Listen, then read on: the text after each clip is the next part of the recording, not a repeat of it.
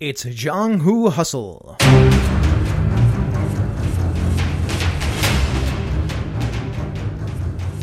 Hello and welcome to Jianghu Hustle. I'm here with my co-host, Eric Farmer.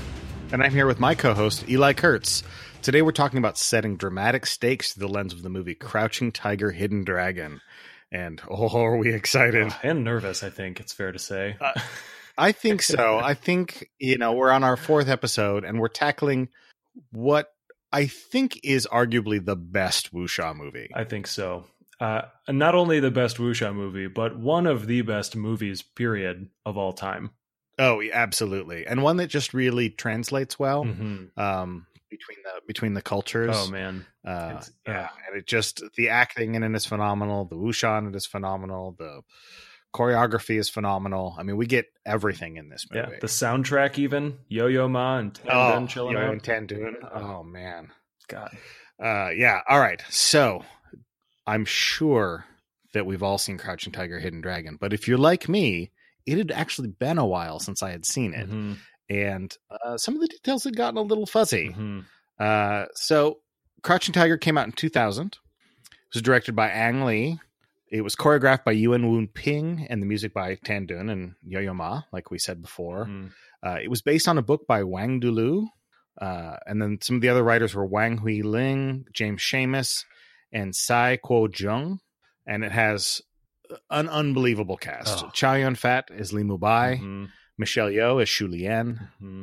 Zhang Ziyi is Jen. And Chang Chen. Who's Chang Chen? Dark Cloud. Oh, Dark Cloud. Yeah. That's right. And Cheng Pei Pei, I think, is Jade Fox. That's right. Yeah, she is too. And about the book that it was adapted from, it's actually part of a series of 5 books. And the cool thing about it, I'll let you kind of give an overview of the story, but the larger cycle of the novels is interesting because it traces the story of the Jianghu through, I think, 5 different generations of people. And so it starts off with Li Mubai's dad going through his adventures, and then it traces the story. Like, you get introduced to Li Mubai eventually, and then he takes the reins. Then you get introduced to this new generation in the form of Gen Yu, sorry, and then you get introduced to yet a new generation, which is in the passable. No, I don't think it's passable. I like the sequel just fine, but it's definitely not as good as this movie. Yeah. I mean, I get it. I mean, this movie is making a sequel to this movie is a fair bit of folly. Yeah, I think. I don't think you can do better with the same. No, I think setting. you could maybe cast it backwards and do a prequel. I think that would maybe make the most sense. But well, and originally, I know in the late 2000s, whenever they were first talking about doing a follow-up movie, they were looking into doing a prequel, and it was going to be the story of how Li Mubai and Yu Shilian met. Oh, to go back in time and throw money at people. Yeah, right. That would be great. Yeah. All right. So the plot of Crouching Tiger, Hidden Dragon it's a fairly sort of naughty affair. It's not that complicated, but it does have some twists and turns to it. But it starts out with the news that Li Mubai, played by Chow Yun-fat, has left the mountain where he was meditating, and he has come down off of the mountain to give up his warrior ways. And in doing that, he gives his sword, the Green Destiny, to Sir Tay, who is a government official and a friend to him and Shu Lian, played by Michelle Yeoh. Now, Shu Lian and Li Mubai have a deep and unacted upon love for each other. And in the movie, it's this very tense, very exciting tension that goes on in all of these scenes for each other, and everyone knows that they're in love with each other too, which is also amazing. Yeah.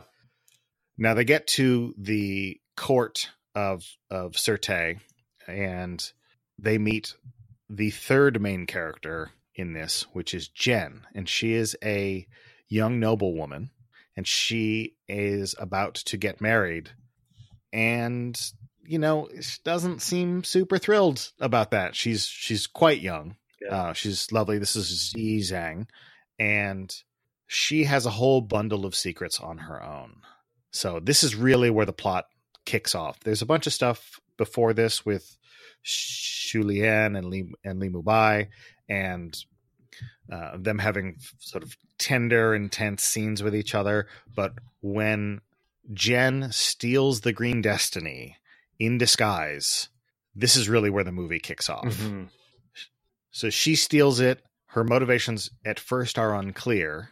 But the other part of the reason that Li Mubai has come off of the mountain is that he needs to avenge his master. His master was killed by an assassin named Jade Fox many years ago, and he has yet to avenge the death of his master. So he's coming down to do that. Then the Green Destiny goes away. Then Jade Fox turns up, and it turns out that Jen is the apprentice to Jade Fox, and all kinds of more complications ensue. There's other people investigating Jade Fox coming in, but the main quadrant of people is Li Mubai, Xu Lian, Jen, and Jade Fox. Mm-hmm.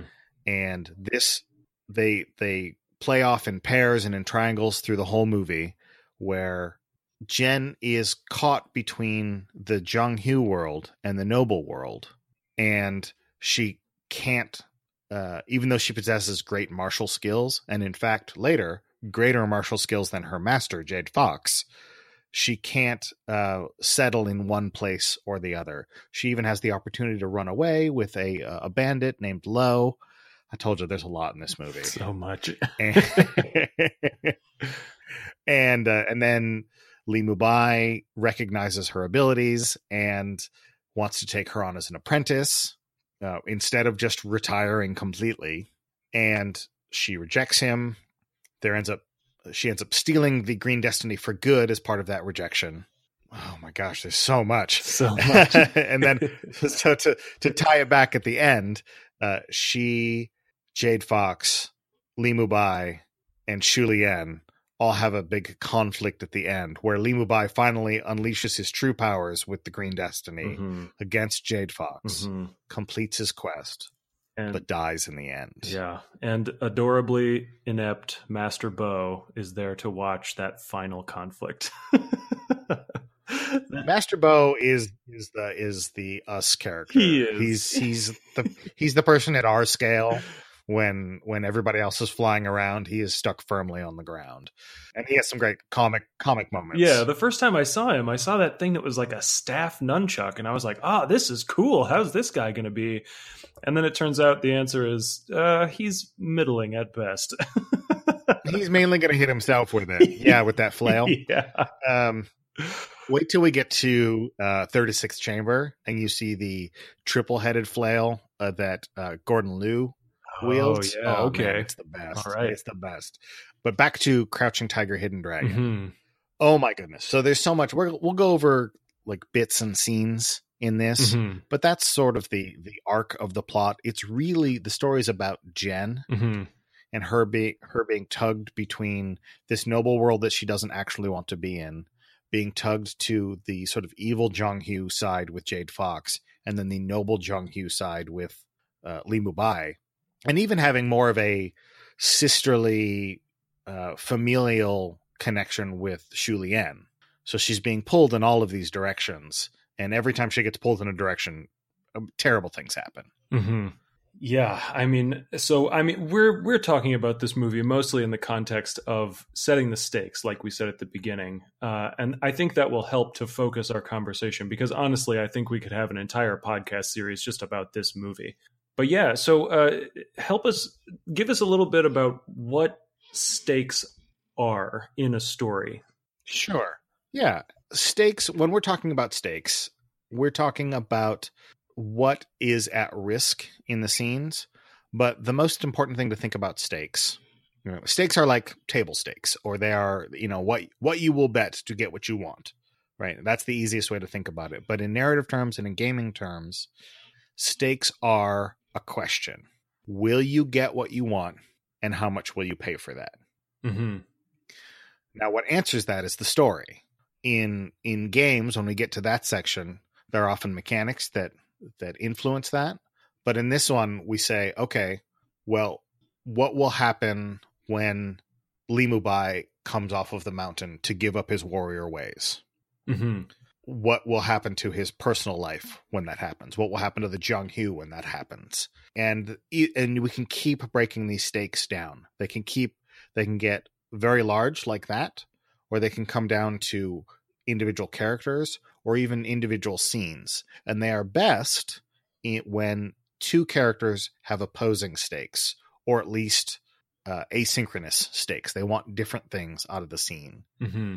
So they might not be able to get everything that they want. Mm-hmm. So this movie because it has these characters that are these huge scale, these stakes are also huge. So let's maybe go through them. Let's maybe start at the character level and dig through these and see what each character wants. And then we can see how that applies over the whole story, and some of the scenes we can kind of pick apart and see what they're doing there. And then, of course, over the whole story. And then when we're done with that, we can start applying it to tabletop gaming. Mm-hmm. Yeah. So like you said, there are 4 main characters. We have Li Mubai, Yu Shulian, Yu Zhen, Jade Fox. And then I would include a 5th character who's kind of a deuteragonist, Dark Cloud, Lo, the guy out in the desert, that long, interminable desert scene. The 1 weak part of the film. Yeah. If there is a weak part, it's that I don't have the patience to stay in the desert for as long as they're in the desert. But these 5 characters form the dramatic backbone of this movie, and the way that they collide with each other and the way that they resolve their conflicts is really the story of the film. I'll start with Li Mubai. He's one of my favorite characters of all time. I love everything about him. And the question at the beginning is simple. He has chosen to give up enlightenment. The first thing he says to Shulian is that he was meditating and something went wrong and he decided to not meditate anymore. And he's giving up his warrior life. He's doing it, it's implied heavily, because in this movie everything is only ever implied, that he's giving it up because he and Shulian have a long suppressed romantic history together, and he wants to no longer suppress that. He wants to be with her, and he's giving up his warrior's life so that they will not be insulting the martial memory of their shared battle brother from the past. And that's what he decides to do. But then, when the sword gets delivered, he finds out, oh wait, Jade Fox is still around, and I never avenged my master's death by killing her. And so the question becomes, he's given up enlightenment, but will he do it for revenge, or will he do it for love? And those are huge stakes. You would think that love would be an easy choice, and I think through a Western lens, you might be right.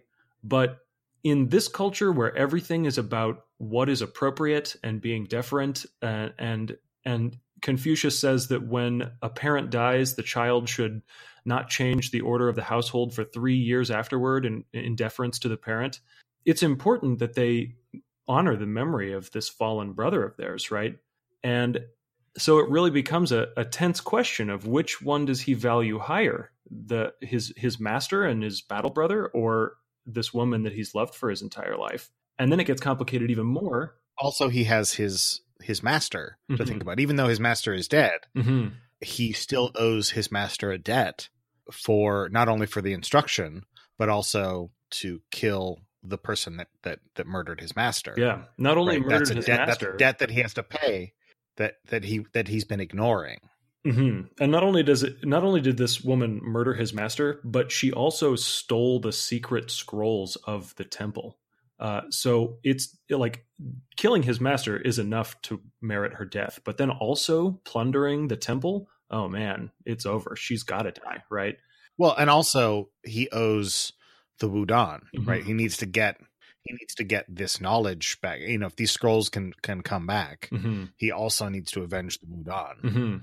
So there's layers here of things that he owes, and you can see when he talks about his enlightenment that he says he enters this space that there's just nothing but sorrow.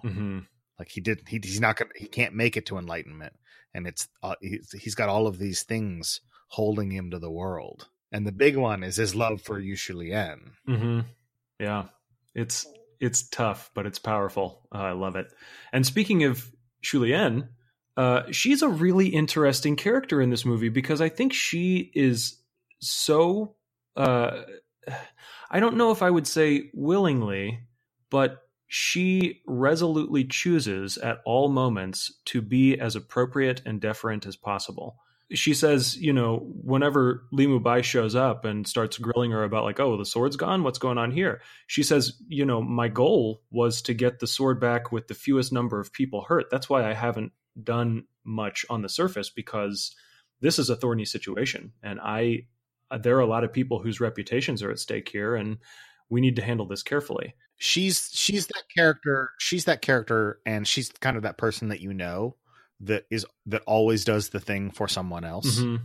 Yeah. And she never does it for herself. Very self-sacrificing. So she's very self-sacrificing. So, will she take what she wants is almost more of her stake, mm-hmm. Her character stake over the whole story. Mm-hmm. Will she do that in spite of the duty that she has to fulfill, because she's supposed to get this sword back. Mm-hmm. And the only reason that it's her that needs to get this sword back is that because she's the one that has the ability to go and get it back. Well, like you said, also, she's not a monk. She owns a security company, and Li Mubai brought this sword to her because they're so close. But I think it's not a mistake that he brought it to a security company to be delivered to the capital city. And so her duty is the safe passage of this sword from Li Mubai to Belaye. Or Sir T is his actual name. Belaye is what they call him all throughout the movie, which had stumped me for 17 years. And then I just found out today that it's an honorific. Bella is an honorific of his imperial title.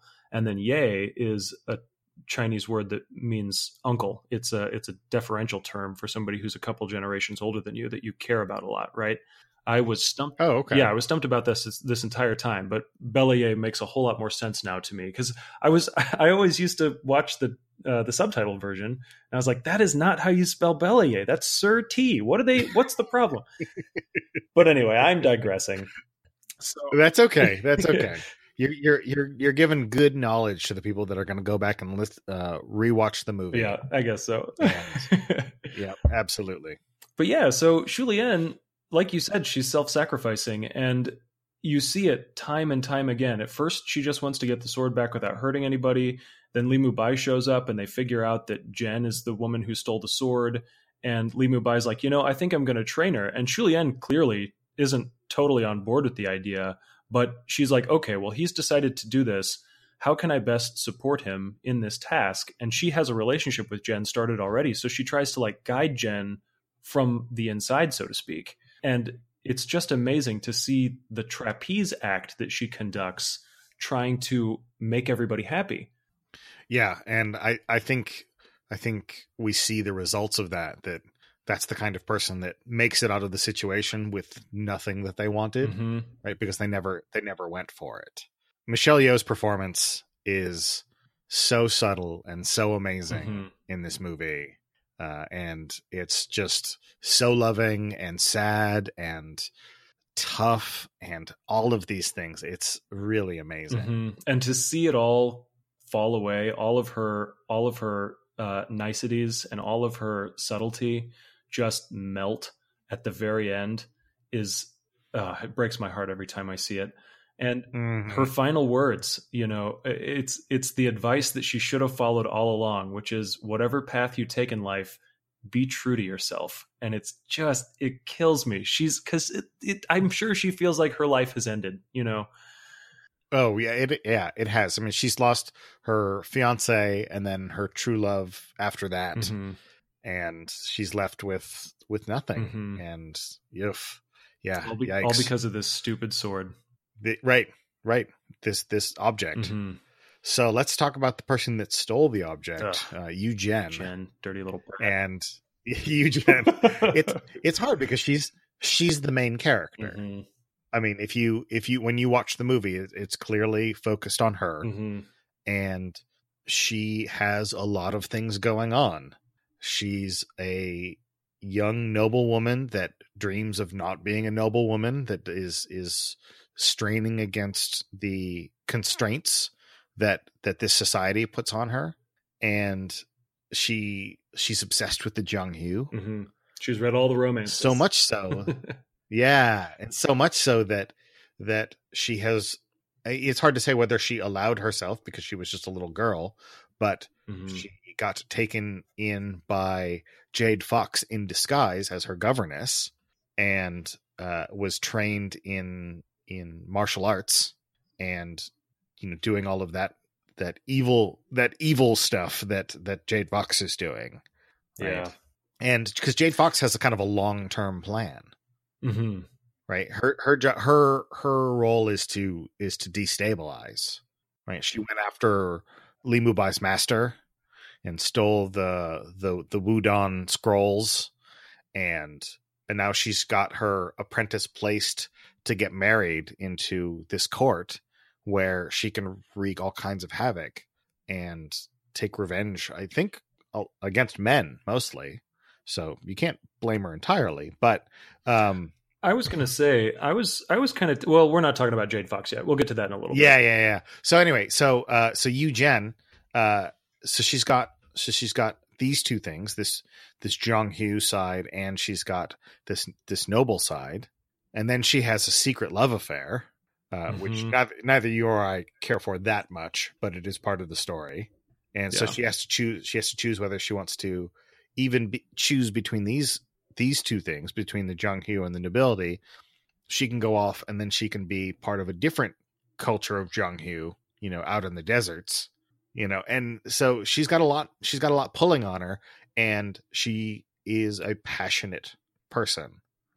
And so is she going to learn to rule her passions, or are they going to destroy her? And we see what happens, unfortunately. Yeah. And it's such a thing. This story that she follows is a real coming of age story, and it's a cautionary tale too.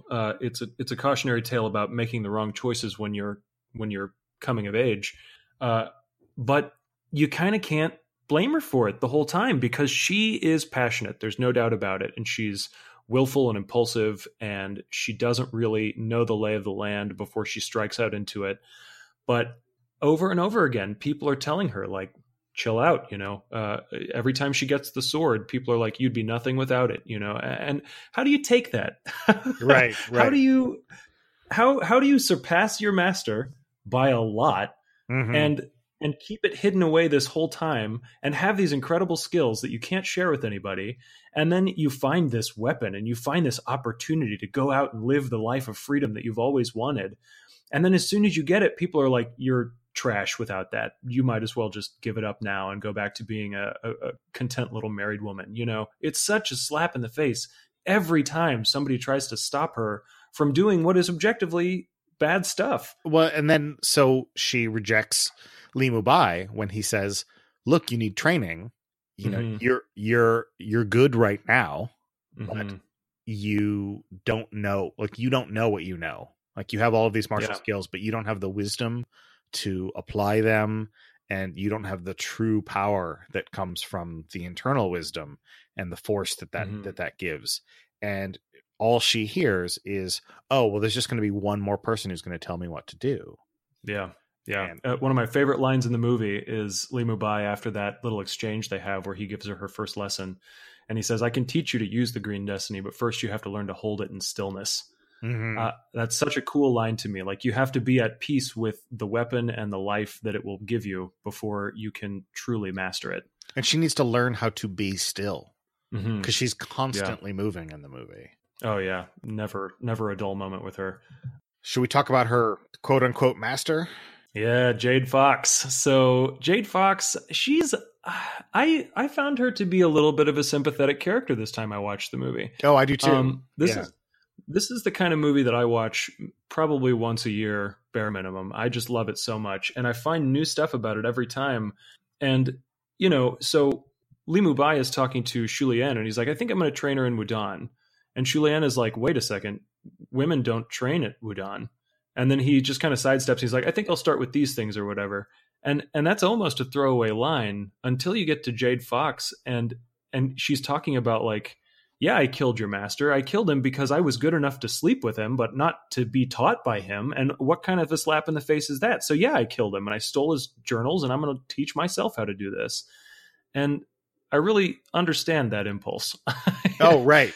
And for if Li Mubai says it's okay to teach Jen the secrets of the Wudan, then they'll do it, right? But yeah, but Jade Fox wasn't anything. She was just the master's, fling or whatever. right. And it really it makes you wonder about Li Mubai's master. Oh yeah, right. And Li Mubai for that matter. Right. And it's one of those things that the teacher-student relationship in Asian cultures is much different than it is here. Mm-hmm.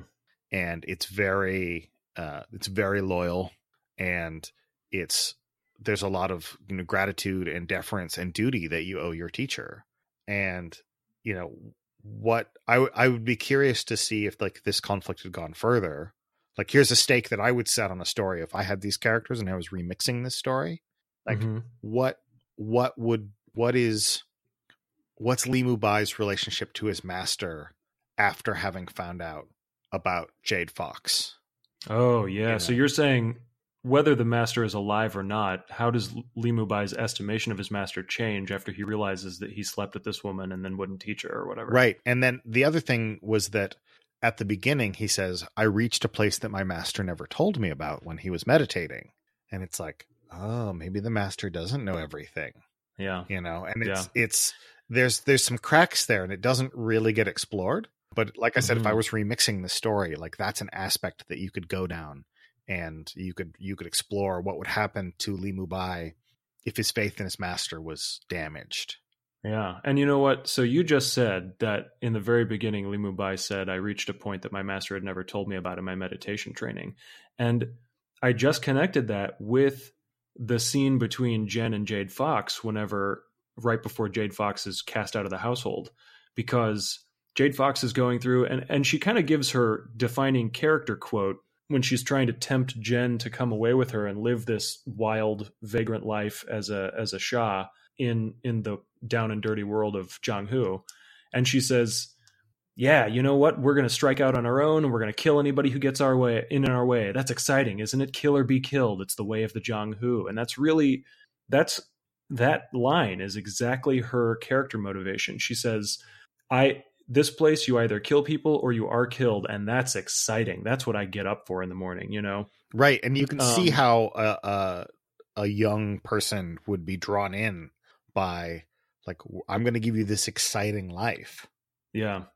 But to connect it to Li Mubai, Jen quickly demonstrates her superiority over Jade Fox in that scene. And there's a real moment where Jade Fox is like, I suspected you were better than me, but it hurts that you kept this from me for so long.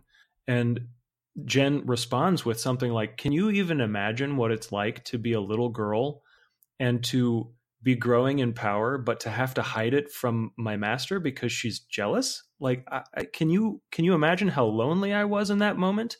And by the same token, Li Mubai found all of a sudden, oh, I've definitely surpassed my master during his meditation training, right? Mm-hmm. Yeah. Yeah. Or at least it's different for me than what he said it was going to be. And so, those cracks widen. Yeah. So I think that would be an interesting thing to play with stakes wise, and then let that thread play out. Yeah. In our Crouching Tiger fanfic, that's what we'll be exploring. Right. Exactly.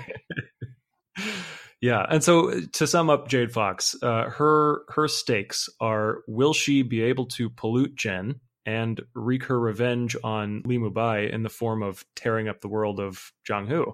And we see what comes to her as well. I think it's safe to say that she does pollute Jen, and she kind of gets her revenge on Li Mubai. She does, yeah. I guess she kind of pollutes Jen, and she kind of gets her revenge. So it's an ambiguous victory for her. She pollutes Jen long enough that the resolution that Jen would want or that Li Mubai would want doesn't come to pass.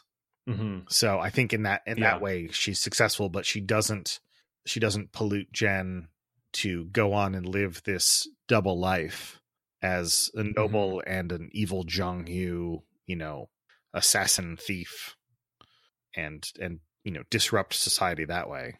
Right. And I think the hardest part of Jade Fox's entire story is her own loneliness, in the same sense that Jen surpassed her and left her in the dirt of her training.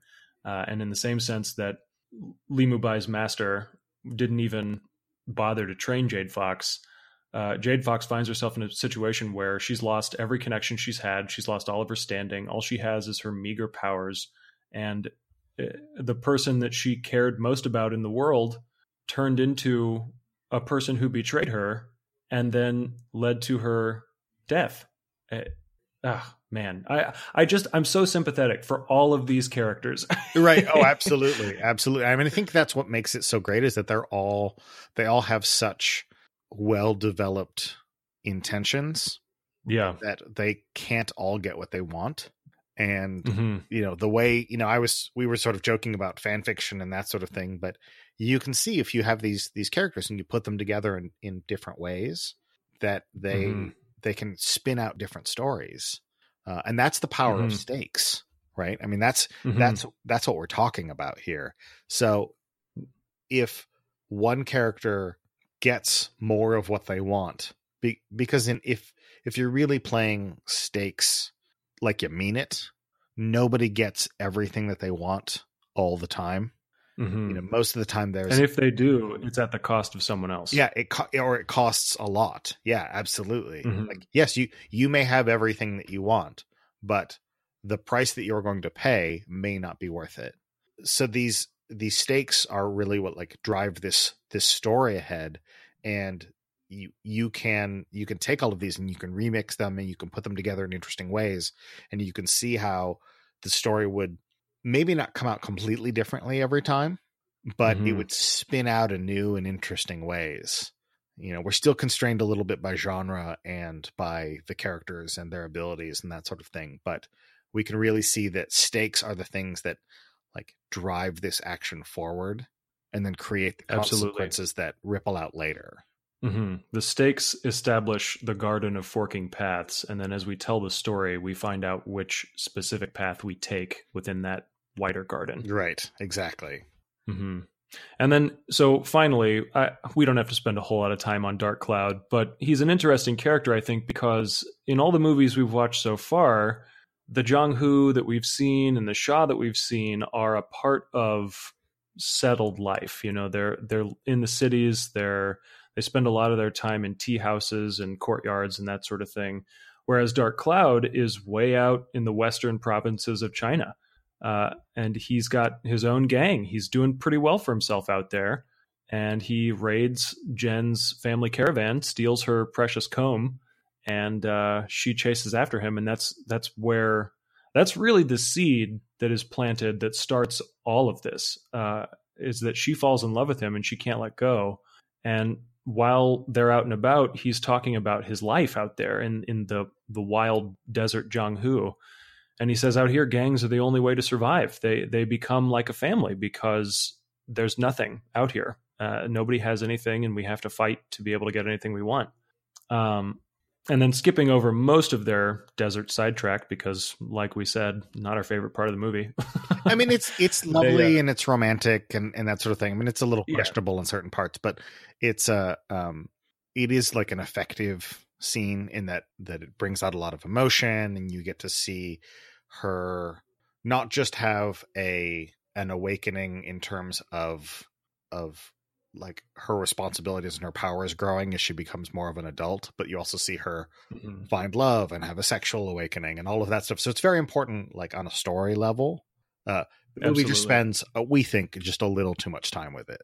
Yeah, I would say, I think that section is 30 or 40 minutes long or something. Yeah, a 2-hour long movie. Yeah, it's pretty long. Yeah, it's just, it's so much sidetracking. Anyway, so after that, it's literally after the flashback ends, Dark Cloud is talking to Jen, and he's like, what they said just before they parted in this flashback, he said to her, I'm giving up my outlaw ways. I'm going to go make a name for myself, and then I can be with you, and it can be legitimate, and we'll be happy together.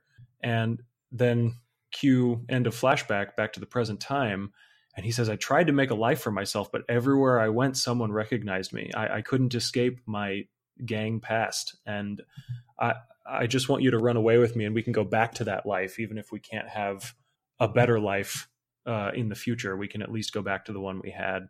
And that's tough too, you know? I mean, somebody making youthful mistakes and then having to deal with them after he wants to reform and become better. It's the same central conflict that Jen has, that she is a noble, and wherever she goes, she is, you know, recognized as such, or she, like, that could happen, right? I mean, that's part of the reason why she and Dark Cloud got together in the first place, was that there's a noble caravan and she was in it, and that happens. And then that's part of the reason why Shu Lien doesn't reveal her true identities, because it would create a huge scandal, because she's a noble, because she got recognized.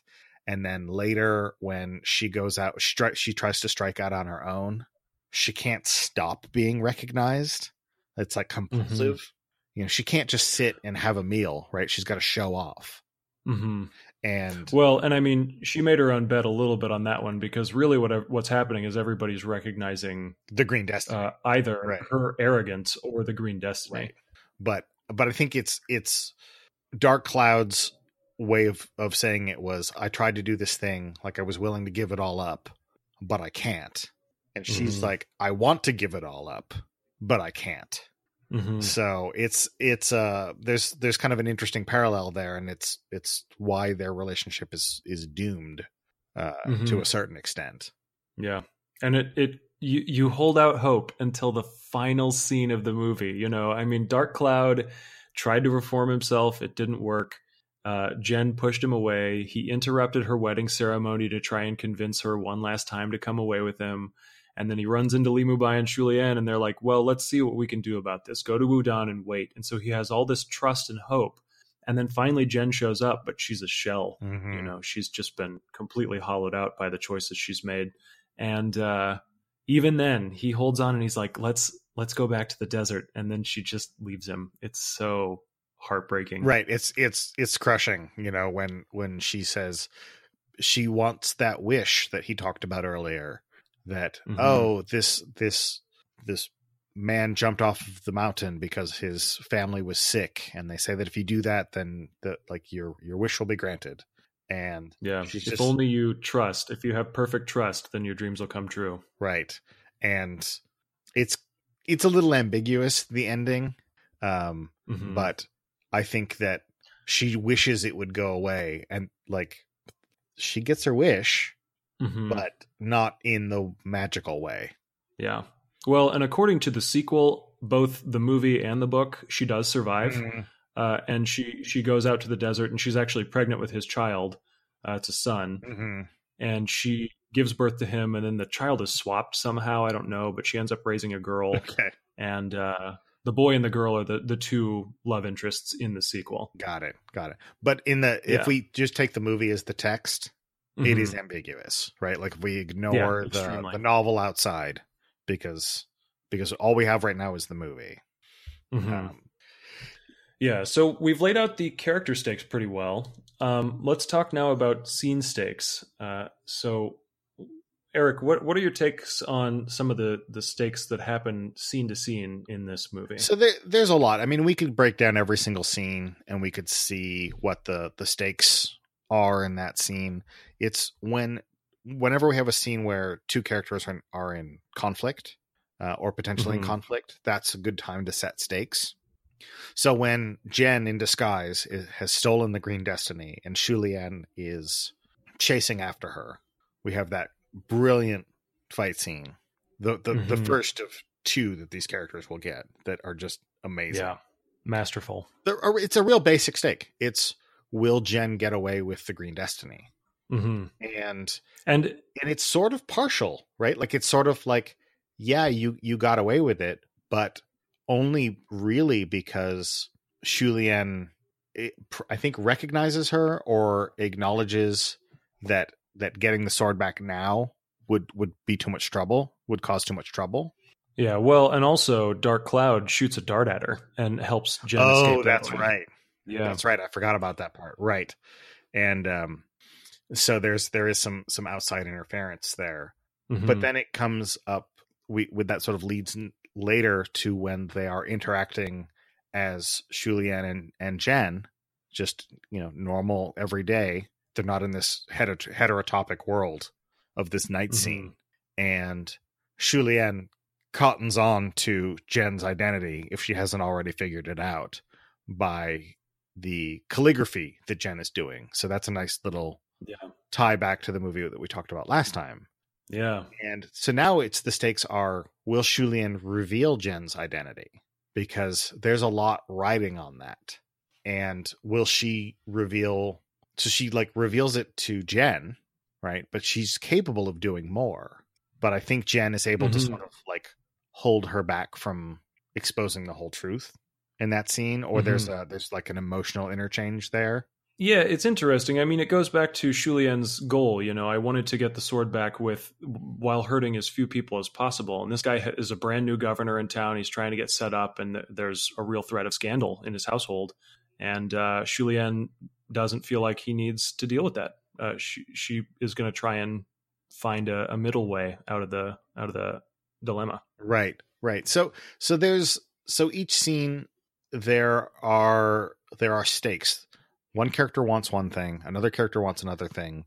Can they get what they want? I think the greatest scene in the movie is the one that has the greatest stakes, and that's the fight in the dojo between Yu Shulian and Yu Jen. And the stakes are, will Shulian teach Jen humility? Because if she can teach Jen humility, there's a chance. Right. There's a chance that Li Mubai will actually be able to take her on as an apprentice. And there is a chance that the Green Destiny can go back to Surte, and we can reset the whole situation, and we can find a way out from this mess that's been created. And we get to watch. Shulian leaves it all out there. She leaves it all out there. And it's an astonishing fight scene that communicates so much. And Jen is unwilling to be humbled.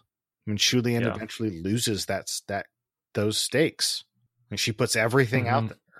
And the thing is, she crosses the finish line and she still loses. She pulls out that two-handed longsword and she kills in that little bout in the broader fight, and it doesn't matter that Jen's got a fancy sword that can cut up anything, because Shulian's better than that, and she gets her. That's the thing. She gets her, and then she gives her a chance, and Jen bats it away. Yep. And she says, and she doesn't take the offer.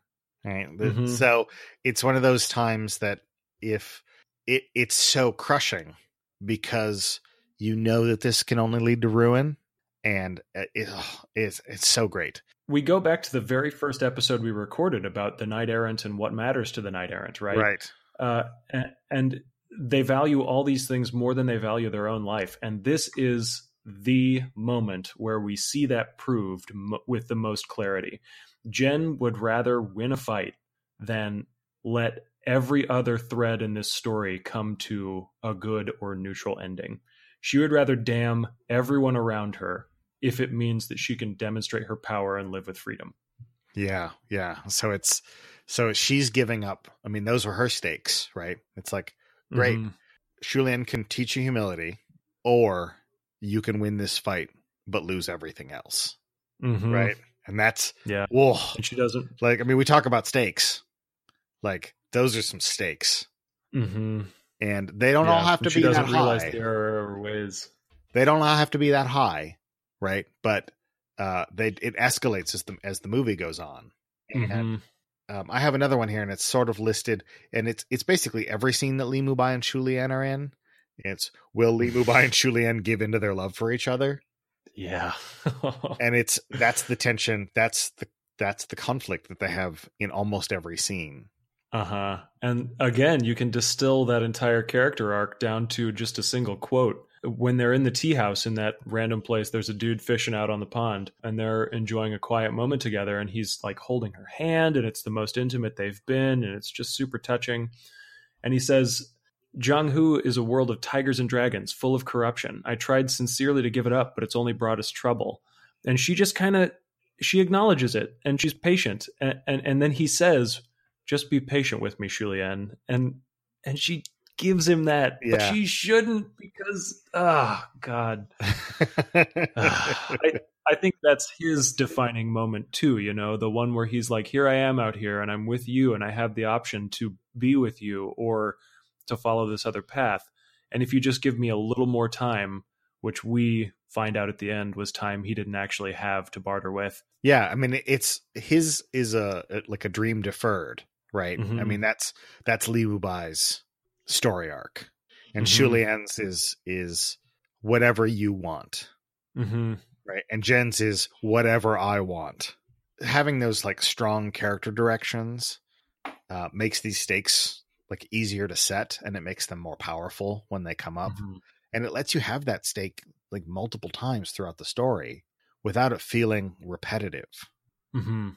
Well, and like we said in the last episode too, the character elements can be simple. The complexity comes in how they interact with each other.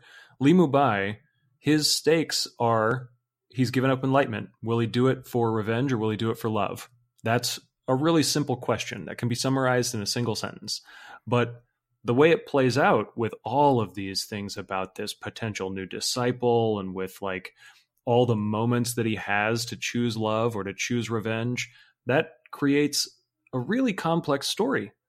Yeah, absolutely. I mean, there was a thing that Phil talked about on Misdirected Mark a while ago, talking about the number of characters that you have, or the number of people that you have, really, and the number of interactions that it creates as you increase the number of people that are in that are in there.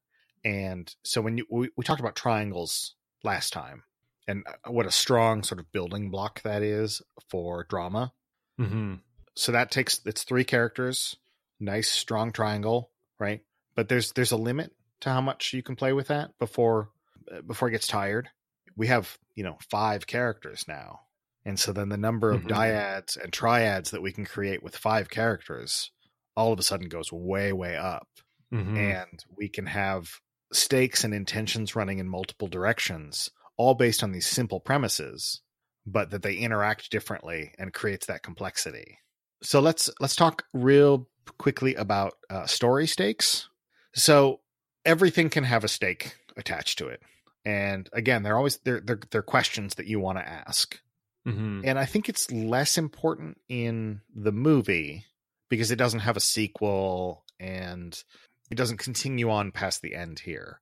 These what if questions that we want to ask help us out at the table, especially because we don't know what's going to happen. So if we can ask these questions early, they'll help us later as the story progresses. So what I mean by a story stake is, so in this movie, what happens when someone besides Li Mubai has the Green Destiny?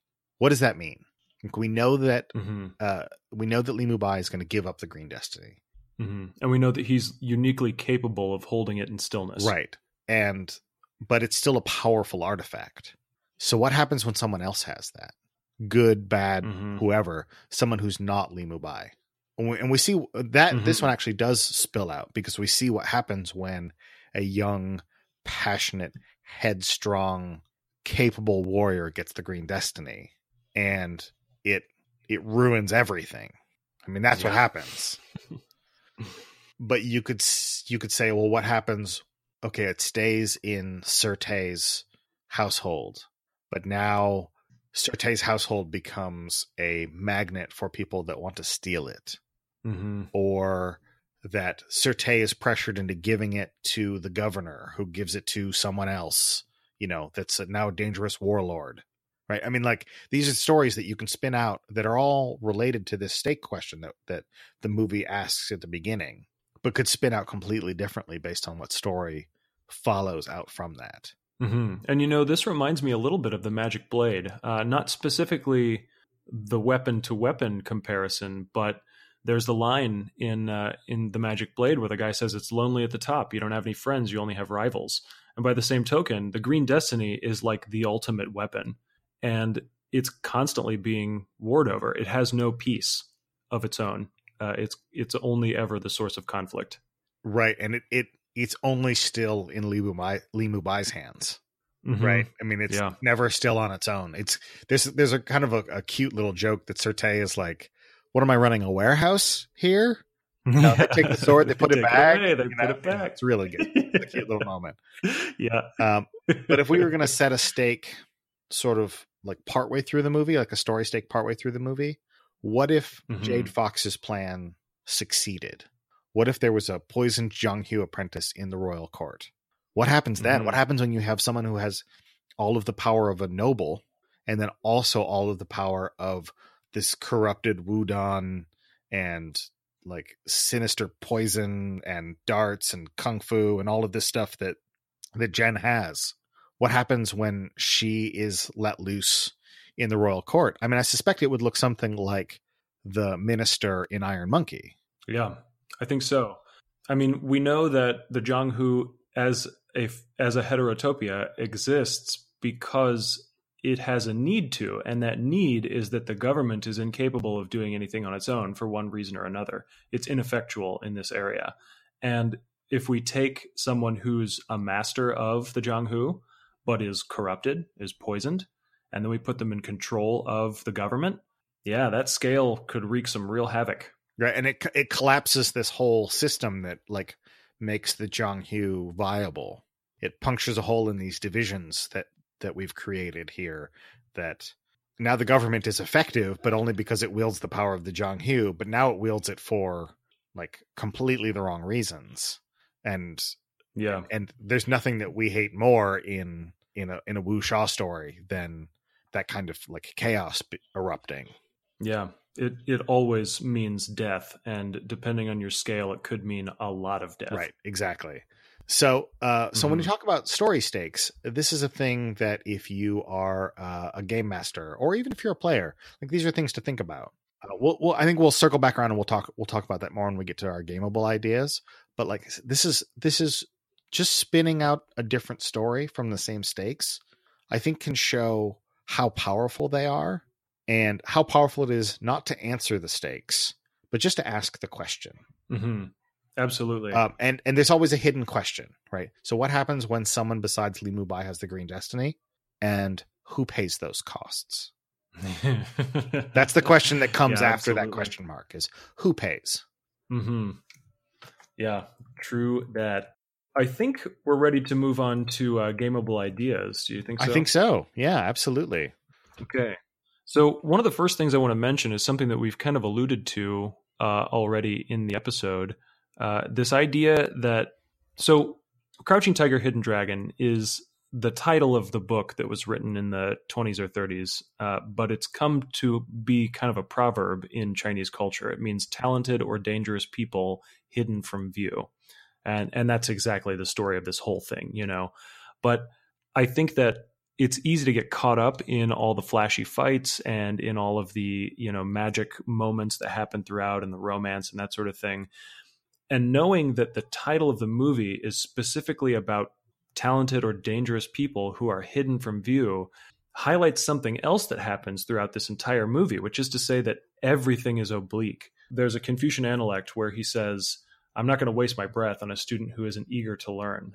If I show a student one corner of a room and they don't come back to me with the other three corners of that room, I'm not going to repeat myself.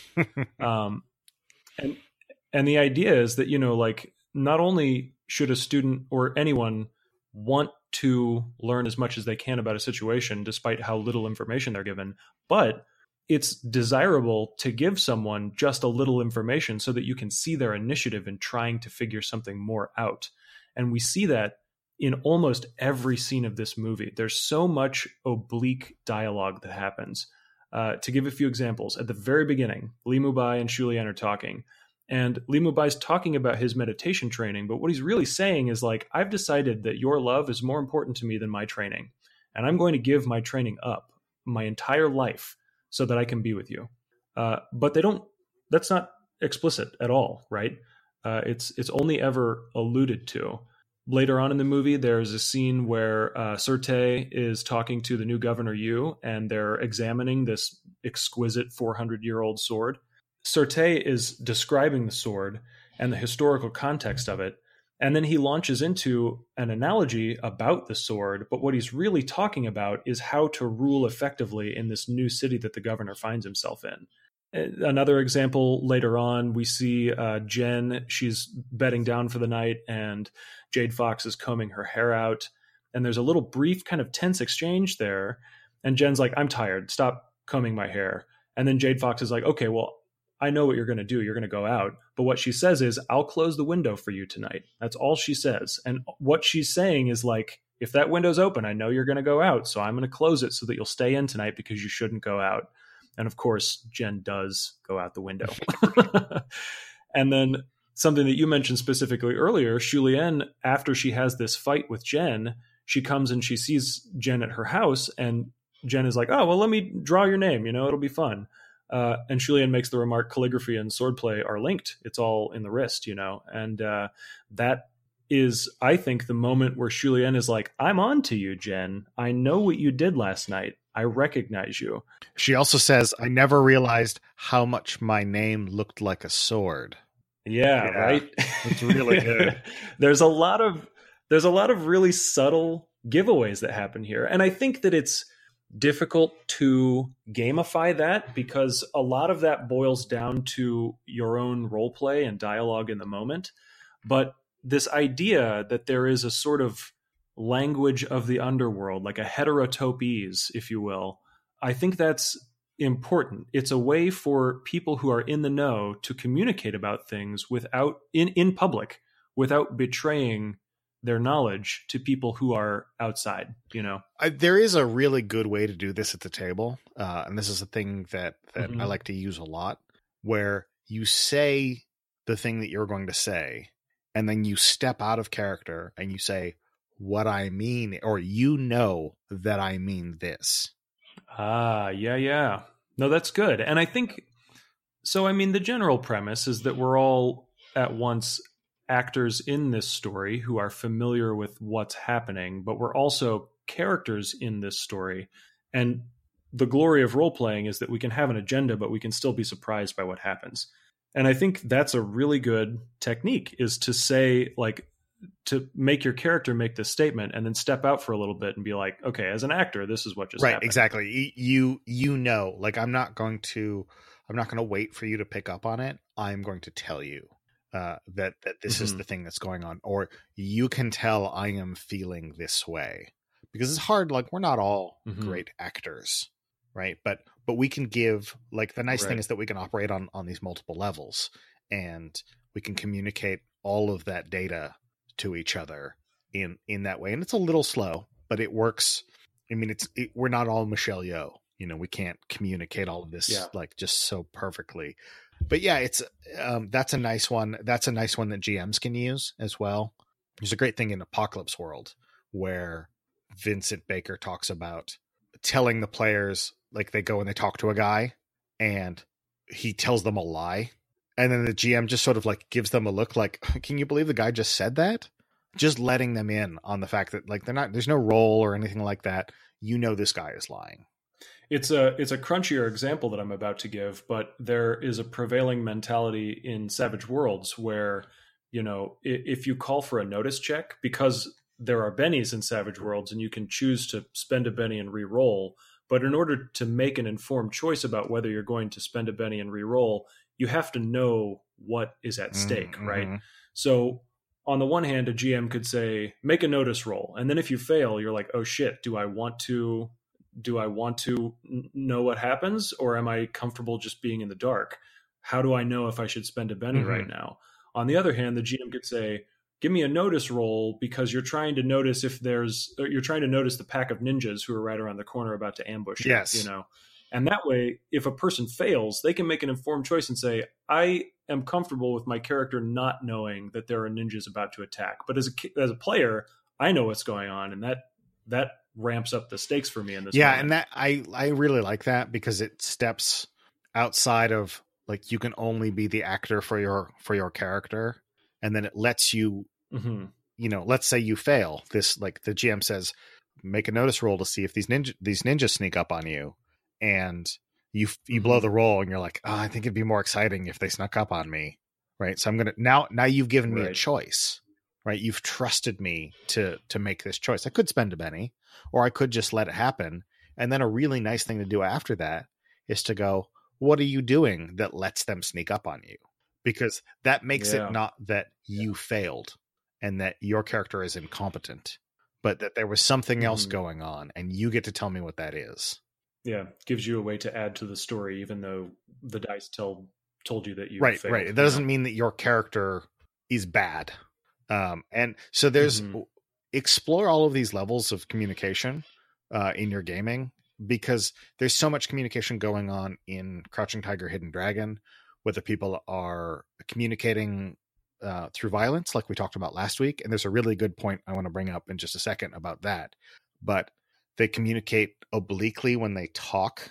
But the fact that Shu Lien and Li Mubai love each other is no secret. It's everyone knows. Certain knows. Everyone knows.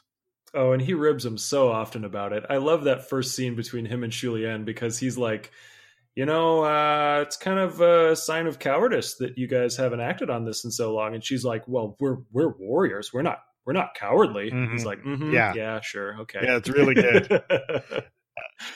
Yeah. So the part that I wanted to bring up about swinging back to violence is communication. And last week we talked a lot about sort of emotional communication, but I wanted to talk about laying in some more practical communication. So there's the fight between Jen in disguise after she's stolen the Green Destiny and Shu Lien. And Shu Lien does this strike on her, and Jen evades it. And she ends up having to say it out loud. She ends up having to say, where did you learn that Wudan technique that let you do that? Yeah. But that's a thing that the GM could just be like, that's a Wudan technique. They don't teach women. Right. And now you have a mystery. You don't have to, because we don't have to communicate to a separate audience. We can build that in, and we can be explicit about that information in a way that I don't think I really talked about last time, because we were lacking in some of these concrete details. But it's the same technique that we were just talking about, of being explicit with your communication and stepping up a level and talking on the story level, or talking directly to the character and not necessarily just describing what happens. Like, you would know, because you're an expert, that is a Wudan technique. Well, and it goes back to this theme that we've been revisiting about, or continually visiting, about communication and identity and discovery. I think a real core element of the wuxia genre is that people are unknown until they fight each other, and then they become known. Yeah, that was a huge deal in Hero. Like, that was the crux of the whole story, was that these characters fought and then they knew each other, and that changed everything. Yeah. The other thing about it is, I was thinking, was that when the closer characters are in scale, when they fight, the more intimate that fight is, because they're just learning so much about each other. Poor Master Bo, who ends up hitting himself with his own weapons, or kind of getting in the way and doing all of these things. He's not learning anything. But when Jen and Li Mubai are fighting and their scales are closer, he's learning everything about her as they fight. Yeah, though, I would say that the difference in scale between Jen and Master Bo is similar to the difference in scale between Li Mubai and Jen. I think Li Mubai is so much better than Jen. And I think, like, Jen learns everything there is to know about Master Bo in that 2-second fight that they have, because there's just not much to know about him. he's not a super deep character. And Li Mubai, like you said, he learns everything about Jen. Actually, now that I'm saying that, I think it's not quite true. I think because there is a distance there, that he doesn't learn the most important thing about her is that she won't let herself be controlled by him. Yeah. So I guess we should look at it in terms of characters that are like basically the same in scale. Like when we go back and we look at Hero and we look at the King and Broken Sword, they were basically the same level of scale. And then when they fought, they were able, that was the intimate connection. But when Broken Sword and Flying Snow fought, there's just that distance there. And she couldn't learn the thing that she wanted to until the very end. Well, and from this, for an example from this movie too, I don't think that Jen and Shulien are of the same scale, but I think that Jen with the Green Destiny is the same scale as Shulien. And that kind of goes back to this idea that we've been exploring too, that there are things that can boost your scale beyond its normal levels. But Jen and Shulien already know each other fairly well, and I think that comes to bear in their fight against each other, but also for sure they learn everything there is to know about each other in that second fight that they have. Yeah, they don't leave anything on the table, especially at the end. Yeah. When Shulien demonstrates her skill and Jen still rejects her plea. God, I'm going to have to watch that fight again after this. It's so good. I just cannot get enough of it. It's the best part of the movie. It's so good. You have a note in here about relics as scale boosters. So that's really what we're talking about here. Yeah. Before we got distracted and dreaming about that fight scene. The Green Destiny is clearly a scale booster. It's a relic of some kind. It makes anyone who's holding it super powerful. By the same token, I think the blinding powder from Iron Monkey, I think the poison from Magic Blade, I think also the poison that Jade Fox uses at the end of this movie is a scale booster. It's the thing that brings her in line with Li Mubai. And while he's already divided his attentions trying to revive Jen and talking to Shulien and that sort of thing, Jade Fox finally manages to slip through his defenses. And I think I am willing to say that Li Mubai's enlightenment or closeness to it is its own kind of relic. I think that he's really powerful on his own. He's got a huge scale, but then the fact that he's so close to enlightenment just puts him so far beyond anyone else in this movie in terms of scale. Because he's never trying, ever. It's always he's always got this little smirk on his face, when they're fighting in the bamboo. I can't believe we haven't mentioned the bamboo fight until it's just not so now. Much like the fight in the bamboo. It's just when they're both standing on the same tree. And he is just so calm. And he's just kind of swaying back and forth. He's so great. That's mug jerk. No, he's just perfectly at ease because he is, like you said, he's nearly enlightened. Yeah. He is at ease in every situation except for when he deals with Shulien. Yeah. And I was going to say, I think the important thing about a relic is that it can be taken away from you. And in the case of the Green Destiny, how it's taken away from you is really clear. With enlightenment, it's well, how do you do that? But it's when you get tangled up by either love or revenge. Whenever you have attachment, that damages your enlightenment. I mean, if we're going to get real Buddhist about this. So one other thing I wanted to mention in the gameable ideas section is this idea. You said, Shulien punches Jen in the stomach and Jen redirects it. And Shulien says, you've been trained at Wudan, kind of incredulously. And then later on, whenever Li Mubai and Jade Fox have their first fight against each other, Jen interrupts it and starts fighting Li Mubai. And he is watching her fight. And he says, Jade Fox isn't good enough to know that Xuan Pui move that you just taught me, or that you just used against me. Who is your real master? And it's this idea that I have this idea that your master, more so than your style, is kind of an Apocalypse World style playbook. If you are familiar with the world of Jianghu, you also know the lineages of people and their different studies. And I think in that way, the character options that are presented to you are limited by whomever your master is. And maybe you can exceed them, but then you have to find a new master of some kind, even if that master is something more esoteric, like seeking enlightenment or something, Or the master is the thing that you define first, and then that expands, that helps you sort of generate your character. Like you take your master and then you take a situation and you're like, okay, well, what character links these two things together? And that's how you spin out the story of your character. we had talked about in our Lost episode sort of generational play, where master styles had certain keywords or something that would follow along, and they could get mixed together as you learned more styles, and then you would pass it on to your apprentices, and like that's kind of what gets that kind of keyed up in my mind again, is that sort of thing, that generational play, especially because you talked about this being part of a novel series where Li Mubai's father or something was the character before, and then there were characters that follow after, like we followed Jen and all of that kind of thing. And it'd be interesting to see how that changed your character mechanically as you progress through these generational changes. Absolutely. And to give an example of that, we've talked a little bit about the sequel to this movie already, and the consensus is that it's not nearly as good as this one, and that's fine. But from the first moment I watched it, my impression generally was that it was like somebody was running a D&D adventure in the world of Crouching Tiger, Hidden Dragon.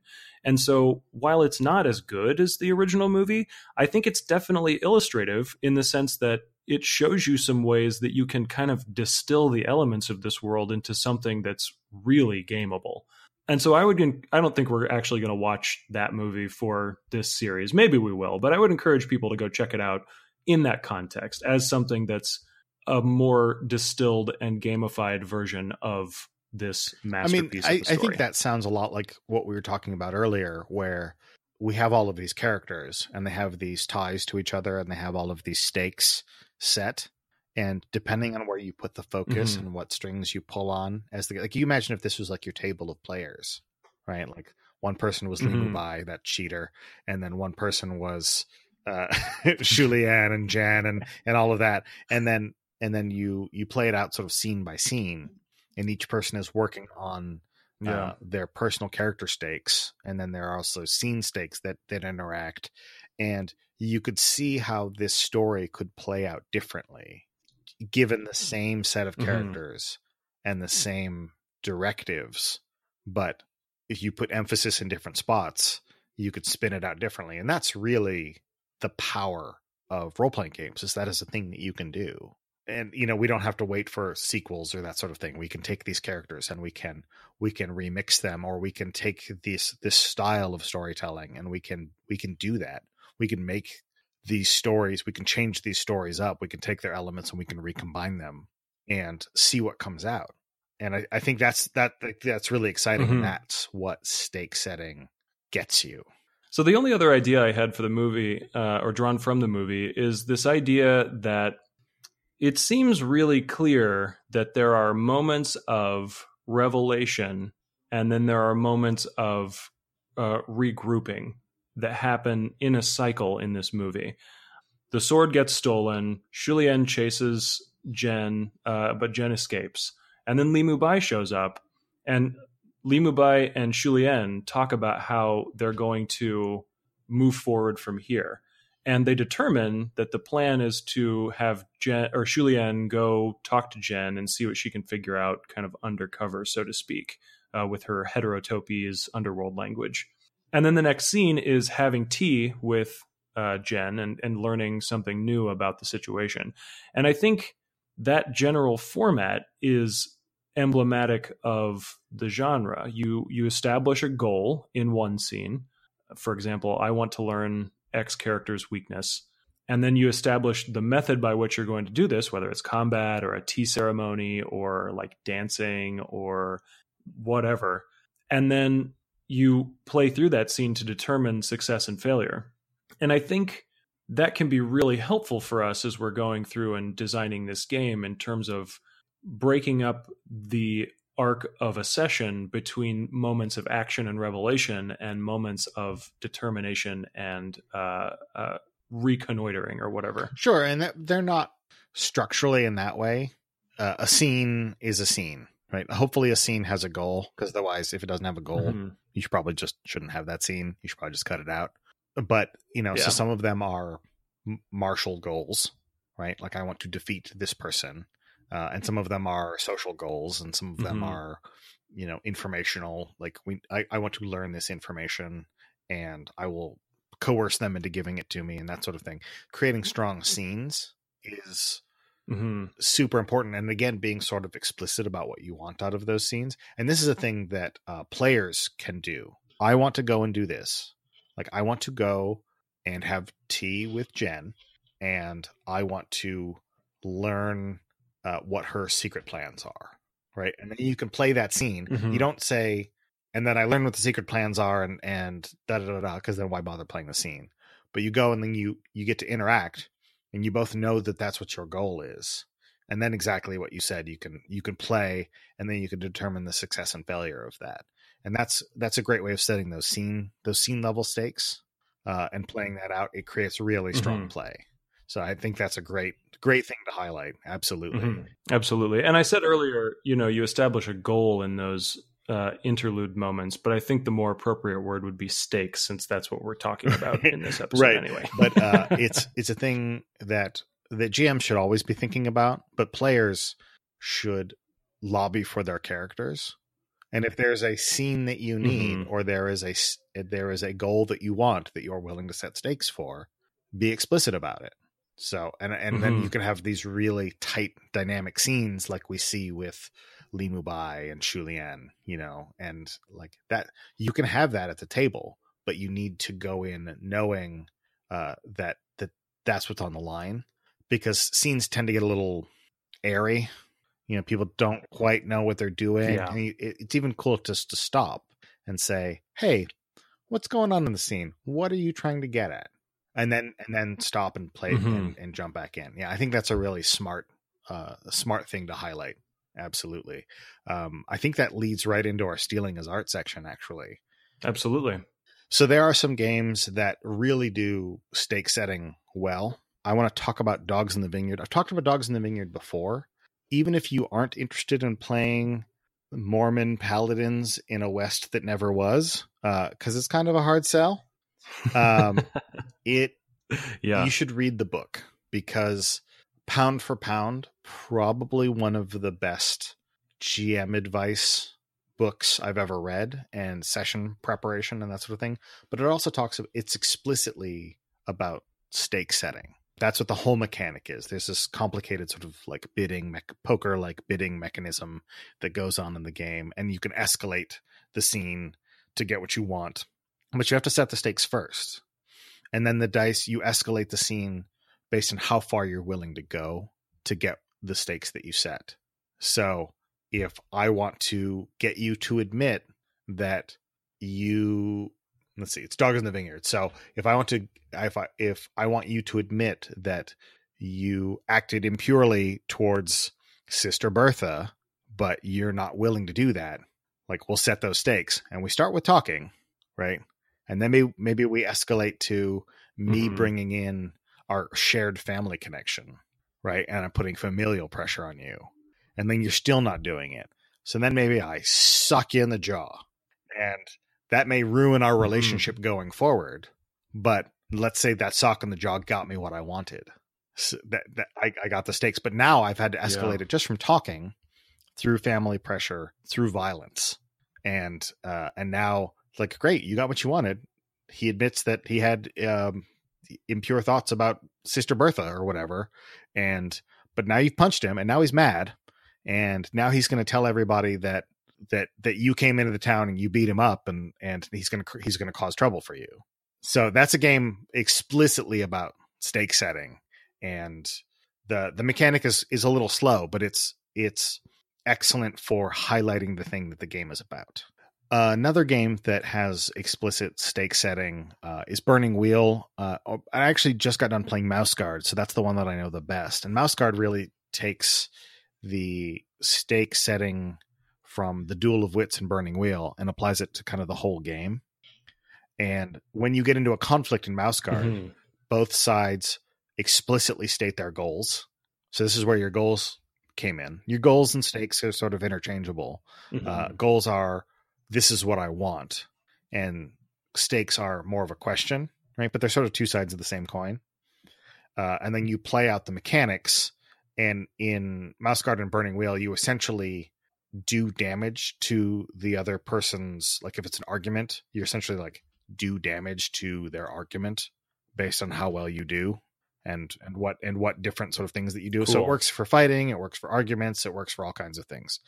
And then at the end, you compare whose argument was. So if somebody's it's called disposition, gets dropped to 0, then they have lost the conflict.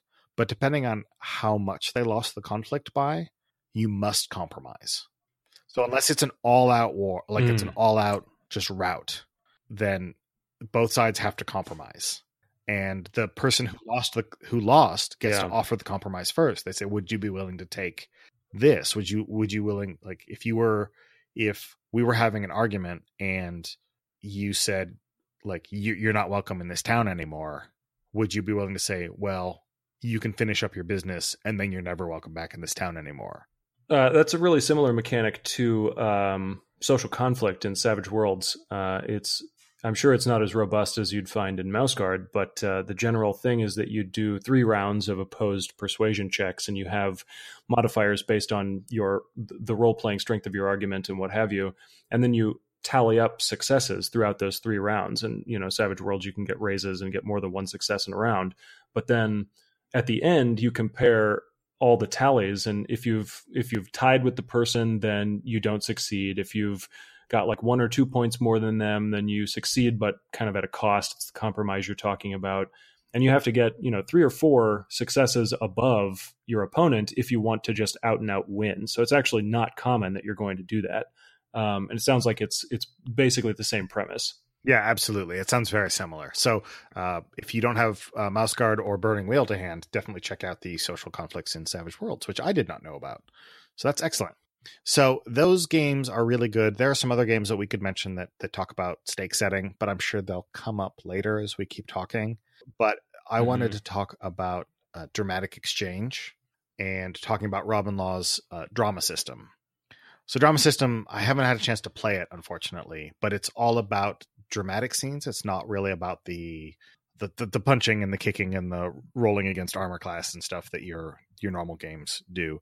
It's basically people start a scene, and it's very much like what we were talking about earlier, where characters have goals that they want, and they talk to the other characters and they try to get them to give them what their goals are. And if you refuse, you have to pay the person that asked you a token. And if you accept, then you take a token. And so what happens is these game tokens let you later force things to happen. They let you jump into scenes that you weren't established in. That let you force someone to take your offer. Right? You say they're like, so it means it's so that you can't have the thing that happens where a character just stonewalls and they say, "Oh, my character would never do that." So what happens is eventually you say, "Well, you've refused me a certain number of times, and I'm going to make you give me what I want because now you've given me enough currency. Now I'm going to cash that in, and you didn't want it to happen before, and now you really don't want it to happen. But here we go." And in wuxia, there's always a way to entangle someone. If they're invincible in one area, they have a weakness in another. It's just guaranteed, I mean, I think when you could play something like a very interpersonal version of Crouching Tiger, Hidden Dragon using drama system, the martial arts aspect wouldn't necessarily be there, but all the drama would be there. Or something like Hero or something along those lines. Hero's probably not a great example because the plot's so complicated.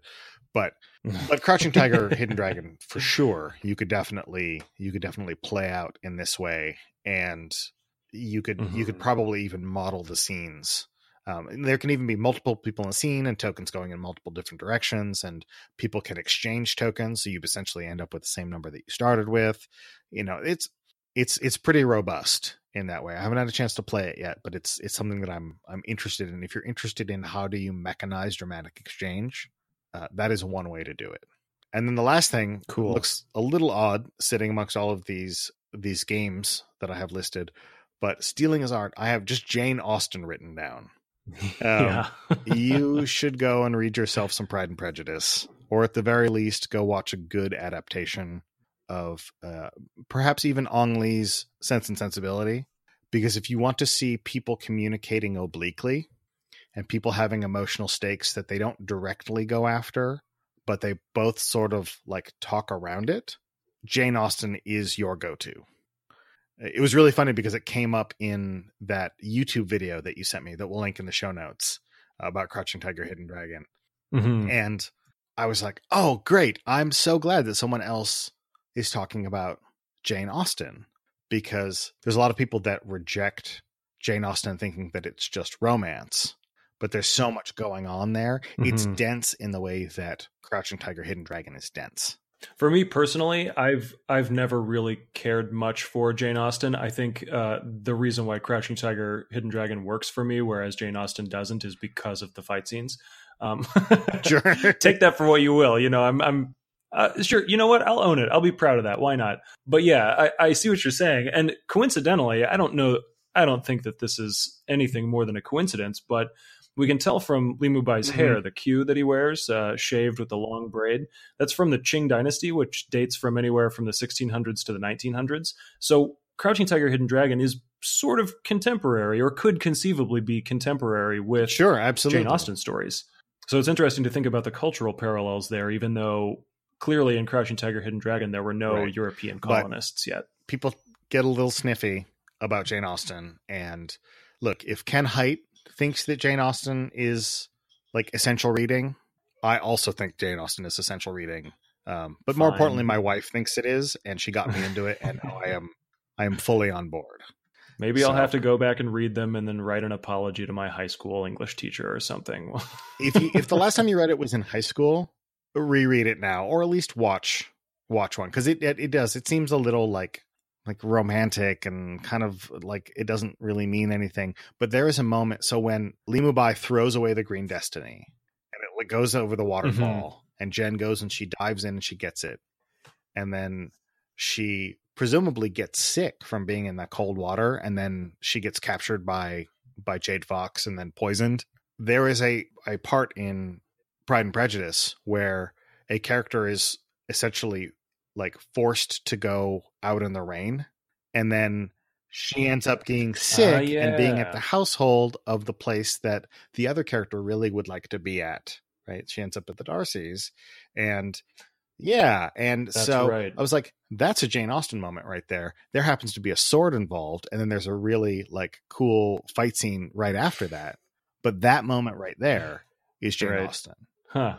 Yeah. And, you know, I mean, I've read most of Pride and Prejudice, and I've seen 3 or 4 movie adaptations, so I'm familiar with that part at least. But yeah, that's a good parallel. Yeah, I hadn't considered that. We can broaden our horizons a little bit, but we can move on. Should we? We've got a bunch of comments, a bunch of real good comments again. We do. Yeah, thanks everybody for writing in. Some of you wrote novellas, and we're staggered. We're deeply pleased that you have so much to say about the show. So thank you very much. Thank you. We obviously read every word, but we're not going to be able to read out every word. So we'll do our best to kind of summarize your points. If you find out that we missed what you were saying, just let us know. We'll talk about it again. So I'll start off with this first one. Todd Crapper has a couple of comments. One of them he gave us, like a week ago, and then one of them was yesterday, I think, as of the time of this recording. And he says, first, I'm curious to hear thoughts on how often dice would play a part in fight scenes like those in Hero and other movies you discuss. Some games have you roll for every attack, but there are so many maneuvers and flourishes in these films that clearly wouldn't translate to the table if you relied solely on randomization. And then his comment later on was kind of similar. This idea of narrative impact and injuries or wounds in a martial arts RPG that doesn't mimic the whole swing and hit mentality of a D&D was a major nutbuster while I worked on High Plains Samurai, which he says definitely not emulating the genre, but the choreography at least. He goes on to say, what I found worked well was allowing players to make a choice or a sacrifice to negate the damage or consequence or take it willingly. This lets the players decide on when their characters will be hurt so that it better suits the story. Let the game play out as normal, and then the players decide if that should happen, but as a limited resource so as not to completely negate what the dice, cards, or whatever happen to roll. Right. So Todd sort of like answered his own question, at least for his game. Yeah, I think so. And I think what he says about giving players the option to negate the damage for a consequence is going to be really important in whatever system we end up coming up with, because one thing that's becoming clear is that this genre is all about action and consequence. But the fighting aspect of this game is something that's really close to my heart. And I have this pipe dream. I'm sure I've said this on a previous episode, but I have this idea that somehow the fighting could be boiled down to a purely tactical experience whenever in certain circumstances. And so there are no dice rolls. It's just a matter of who's better strategically. The more we talk about different movies, the more I realize that narrative stakes are really a lot more important in this genre than just fighting prowess. But I'm holding a flame, and I think I might carry it to my grave to try and find some way to have a real satisfying tactical combat experience. I think there might be a way that we can marry these things that Todd's right. We're not going to do every like maneuver and flourish and all of that. Right. But we're going to be able to put in a certain amount of momentum changers that go back and forth. Mm-hmm. Right. And that's, I think, based on what the stakes of the conflict are and what the character's prowess and scales are, is going to let them have more opportunity to do more varied momentum changers. So, I guess that's kind of what I'm thinking about, is that we don't have to just have a narrative or just have a tactical game. We can have, you need to be I think that this is one thing that Burning Wheel does really well, is that it does both, in that it is definitely a game that you can play. You can get better at it, and you can go, okay, well, I think they're going to do this next. So if I do this maneuver, then I'll get these many dice, and I'll get, and I can describe it this way to work it into the fiction. And then when that goes off, and that keys me up for the next thing, which is going to get me closer to my goal. Mm-hmm. And so I think there's definitely a way to tie it together. The thing I think that we're going to struggle with is making sure that it feels like wuxia combat, and that it has that pace and that excitement, because combat is generally the slowest part of any game. Right. And this one, we're going to want to make sure that it trips along fairly quickly. Mm-hmm. Yeah, I think Todd maybe has provided an avenue to the solution for us. This idea that it's a tactical experience and it's a matter of your skill as a player. I keep imagining it being a card-based system, but so just for example, if you are better at laying out the proper card strategy, then you will win this combat. But there is a narrative element where someone can say, instead of taking damage and you hitting me with this successful card combination, I'm taking a narrative consequence to negate that. And that is a good way to build stakes too, because then even the underdog in terms of strategy can still come out on top in the fight, as long as they're willing to accept the consequences afterward. Before you reveal that, let me tell you what I'm willing to do so that doesn't affect me. Yeah, absolutely. Yeah. So it could be this really interesting bidding game. So our next comment is from Carlin Kendrick, and he writes in to kind of share his experiences with watching Hero, and he was surprised when he watched it when it came out, assumingly, that the hero died at the end, because that's not like most movies, especially not heroic movies that we normally see. And there wasn't a boss fight. This is one thing he says. At the time, people were panning the movie because the ending not being a boss fight, but the fact that it wasn't a final fight, like in so many other kung fu movies, made the rest of the story retroactively more meaningful. And I think Carlin hit on the whole key of that movie. Is that the key of that movie is that every step of the way, it is recontextualizing the thing that you saw before, and it is making it retroactively more meaningful. And then that's capped off at the end by the death of Nameless. And it that kind of puts the pin in it and says, okay, the story is now done. Now go back and think about what you just watched. Mm-hmm. And I think that's a really good thing to pick out. I mean, I don't know if you've had sessions like this, but I've definitely had sessions where I have, especially in one shots, where you've done the you've done the thing that your character wants to do, and then really the only thing that makes sense is for them to die in that attempt. I've had some very sort of like powerful blood opera style games that go that way, and Nice. they make the rest of the action more powerful. They heighten the rest of the action by recontextualizing everything that came before. Carlin's got another a little short one here. It says, is one of the upcoming episodes about the "you killed my master" trope and why it will never get old because it's perfect. I mean, you're right. I mean, it kind of is, but I think that when we talked about it a little bit in this one, that the master student relationship in wuxia films and in a lot of Asian cultures in general is quite different. There's so much more duty that's wrapped up in that, and there's so much more faith and reverence and everything that gets placed on that situation, that's what makes the "you killed my master" trope so much more powerful than when somebody's surrogate father figure gets killed in a Western movie and then they're on a quest for vengeance and you feel bored because you didn't care about that person to begin with. That's what I see a lot in Western movies. To use another example, Batman's whole character arc started when his parents were killed, right? And I think a lot of people criticize that moment, saying basically, shouldn't you have got over this at some point? Are you still like agonizing every day over the death of your parents? And I think that betrays a little bit of the cultural differences between the Western character Batman and the Eastern character Li Mubai. The context culturally is just insanely different between the two of them. That's why I was like, I kind of even want to see more of this with Li Mubai and Jade Fox. Like, I want to see what that challenge to the master-student relationship it looks like when you see it on screen, because that's the ultimate betrayal. I mean, that's the betrayal that happens between Jade Fox and Yu Jen. Is there is a master-student betrayal. Next, we have Jared Rasher, who wrote in with quite a few thoughts, and they're all great. I'm going to tackle the first part of it, and then Eric will handle the second here.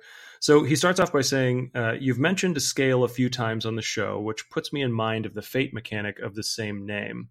At one point in time, I thought about introducing a stunt in Fate that would cause people of a lower scale to be unable to affect someone of a higher scale, which reminds me a bit of what you mentioned about people outside of scale being ineffectual against the main characters of the story.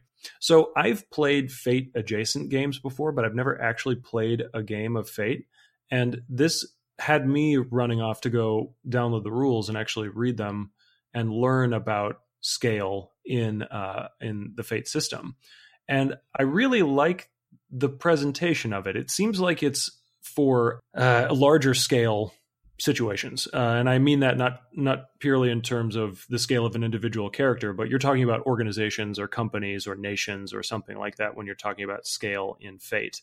But, I mean, there's a lot of justification that a single individual in a wuxia story is as capable as an entire organization in the same world. So I think there's a lot that we can get from this. Definitely something that we should consider as we develop the system for this game. Well, and the fun thing about Fate is that because it's a toolkit, this question's actually been answered several different ways. So there's the base one that you saw.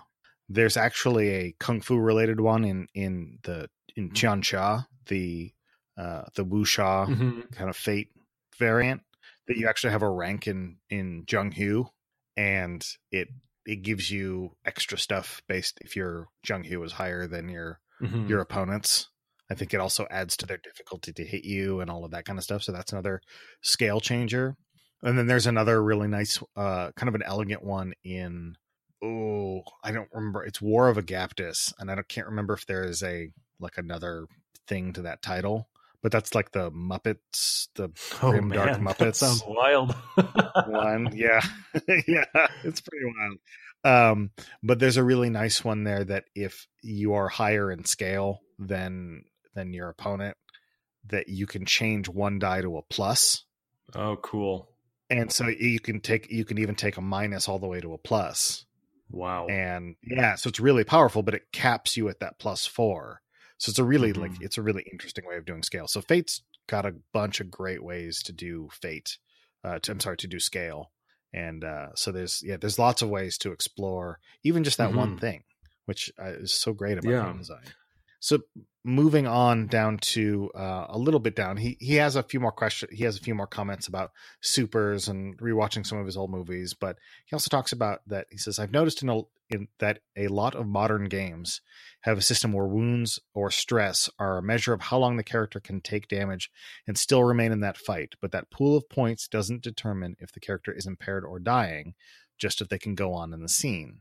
Characters can start the next scene potentially on top form, even after getting incapacitated or stressed out in the next scene. On the other hand, dramatic wounds, critical hits, consequences can show when a major thing has just happened in a fight, and that's a better measure of impairment or mortal danger. So he's just been thinking about these things, and especially where they overlap between wuxia stories and Western swashbuckling stories, which I think when we see the 7th Sea Katai and coming out soon, and then 7th Sea, I think that's a natural thing to sort of think about how those stories are going to overlap. Because that's kind of what they're made for. I think this is a really interesting thing to talk about because this really does a lot. How wounds are handled in games tells you what they think about violence and what they think about that relationship with story. So 7th Sea 2nd Edition has a really cool way of handling wounds, in that they mostly don't do anything until you hit certain thresholds. But the first big major threshold that you hit, I think it gives you an extra die on all of your rolls. Like, it's good. So you're bloodied and you're serious you're about bloodied. the fight. You're like, oh, my blood's up now. I'm ready to go. I'm ready to fight. Yeah. And then the next one, I think the next one is better for your opponents. And then the third one is like really good for you. Like you get a bunch of extra dice or something, or your opponents get less dice. I can't remember exactly, but it's really it really shows the swashbuckling heart at the center of that game. For me, when I read that, I was like, oh, this part's super interesting and perhaps theftable when it comes to what we're going to think about in terms of wounds and critical hits. When we look at wuxia and swashbuckling stories, they're not really about the knocking person's hit points down until they hit 0 and then they fall over. Yeah. Right. They're more about narrative things. Like swashbuckling they're almost never about like, I just need to defeat until it gets to the end. It's never just like, I need to defeat you. They're always, I need to get past you to get to my goal because somebody's captured the prince and I need to go rescue him. Or, we need to have this fight so that I can learn about your true abilities, or I can recover this thing that you stole. Like, it's not so much about that. So I think thinking really hard about wounds, whether you need them, whether that's communicating the correct thing to play, is a really important thing. It's a really great point that Jared brings up. I think. Absolutely. Yeah, and I think that's another ingredient for our combat system. If we have a tactical experience where the more skilled person is the victor, but we have narrative consequences that allow somebody to escape that tactical victory or tactical defeat, I guess you would say. I think it's also important that if someone does accept that tactical defeat, they're not necessarily screwed for the rest of the session or the rest of the campaign or something. They still have the option to recover from that and be a competitor, an equal contender in the story. We can decide later whether that's as the same character, whether that's as a different character, whether they retain that power as a player, or whether it's on their characters that play. So there's all kinds of interesting things that you can do there, where you could have a character sacrifice themselves to reveal the information to a third character, and then that character can go off, and then they can come back and tackle the situation, and we can have all of these like tangled webs that we love so much in our wuxia stories. So definitely something to think about. And then Jared wraps up by saying this show's been a great listen and has got me thinking a lot more about the elements that go into the genre and how they relate to elements used in other genres. And so thanks for listening, Jared, and I'm really glad you're getting something out of it. We're trying to say intelligent things here. And it's good to know that somebody's getting something out of it. We're at least provoking intelligent responses. So we can take credit for how smart Jared and Todd and all of the rest of you are. I think that's what we can take away from that. Absolutely. And if anybody wants to fight us on it, all you have to do is tell us exactly what you want to sacrifice first, and then we can determine what the field of battle will look like. Oh, man, I want to move that to the end of the show. It was so good. Yeah. Okay. Well, we'll think about it. We might come back to it. All right. We've got more comments to go through. And then finally, for this round of comments, we have Ryan Swan, who wrote in talking about two separate things. First, he talked about the distinction between iconic versus narrative characters or scenes.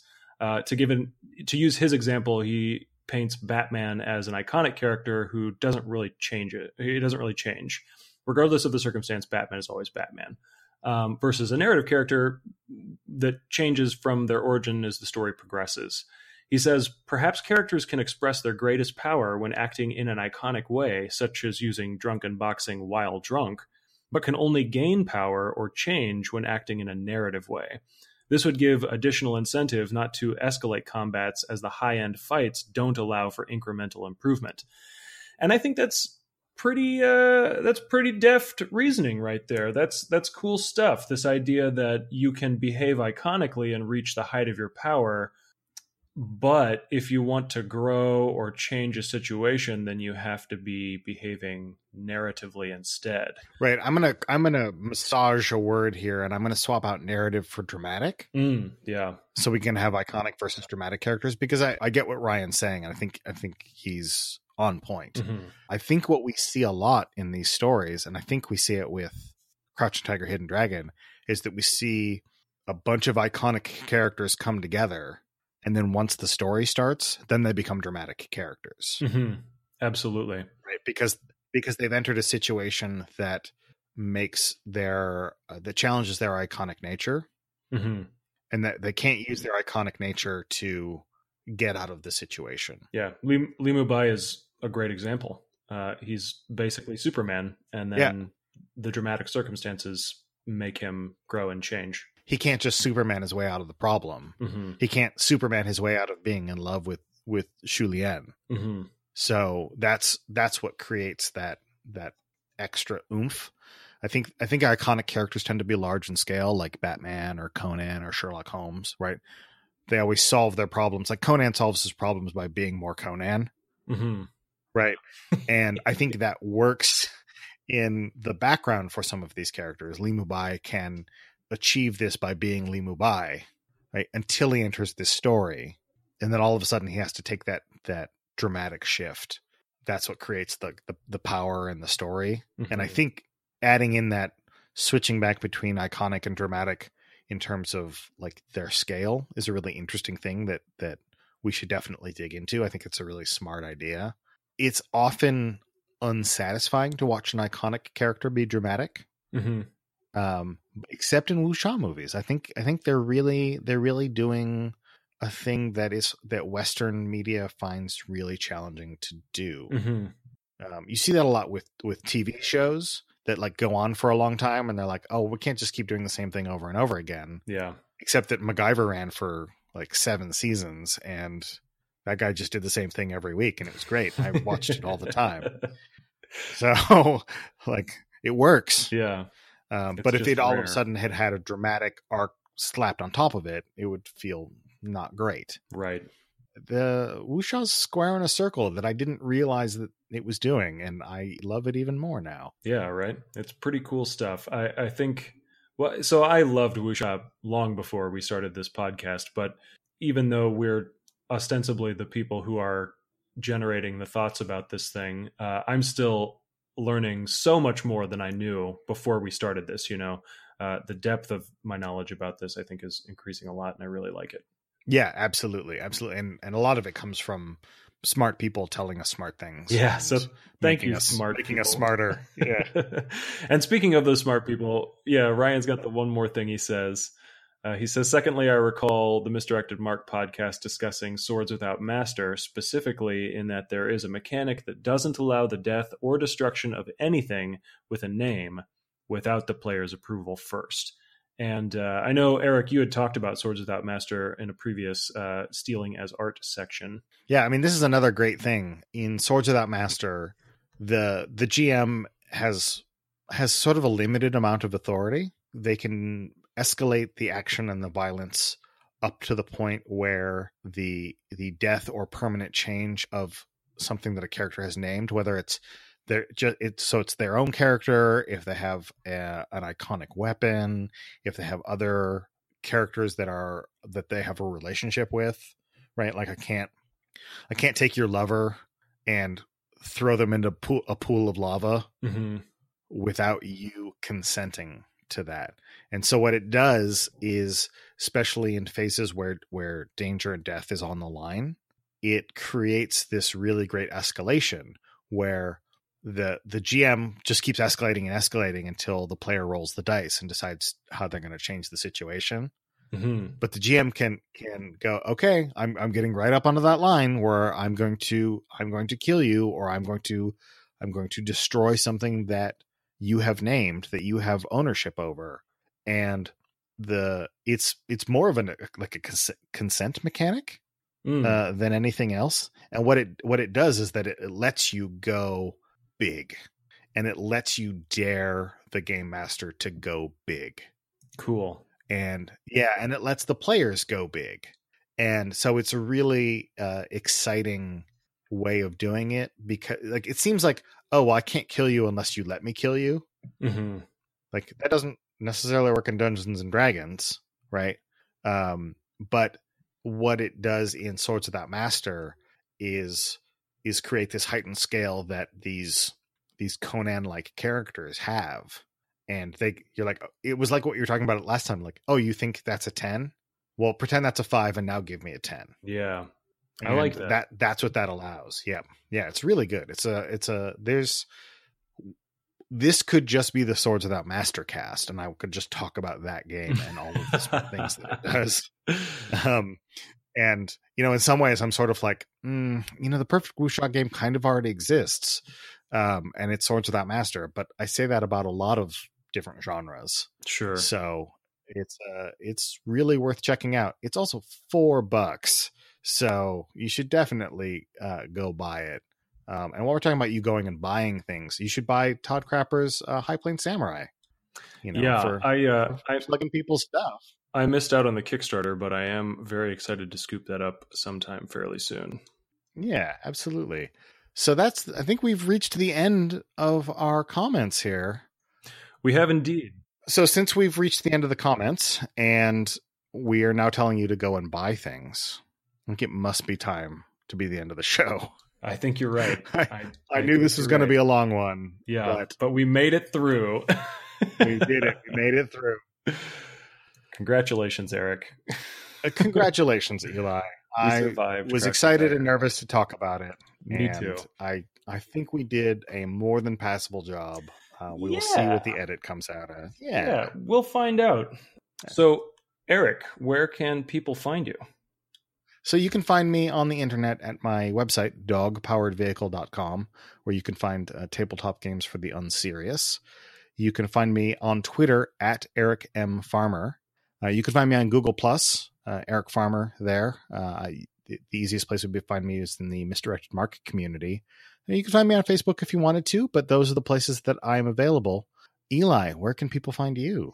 Well, you can find me on my website, mythicgazetteer.com, your guide to worlds that could be. Or you can find me on Twitter at ZapDynamic, or on Google Plus or Facebook. This next episode, then, we're going to be discussing Western wuxia, right? Yeah. And we've got a very special guest coming up. Indeed we do. P.K. Sullivan himself, the inestimable, is going to be joining us for a discussion of John Wick and The Matrix. PK stands for Peacock King, right? I'm pretty sure. Yeah. That's what I thought. Yeah, absolutely. All right. Excellent. I'm looking forward to it. He is a wuxia hero of the highest scale. Thanks, everyone, for listening. And remember to go make your kung fu stronger. Jianghu Hustle is being released on Misdirected Mark Productions, the media arm of Encoded Designs.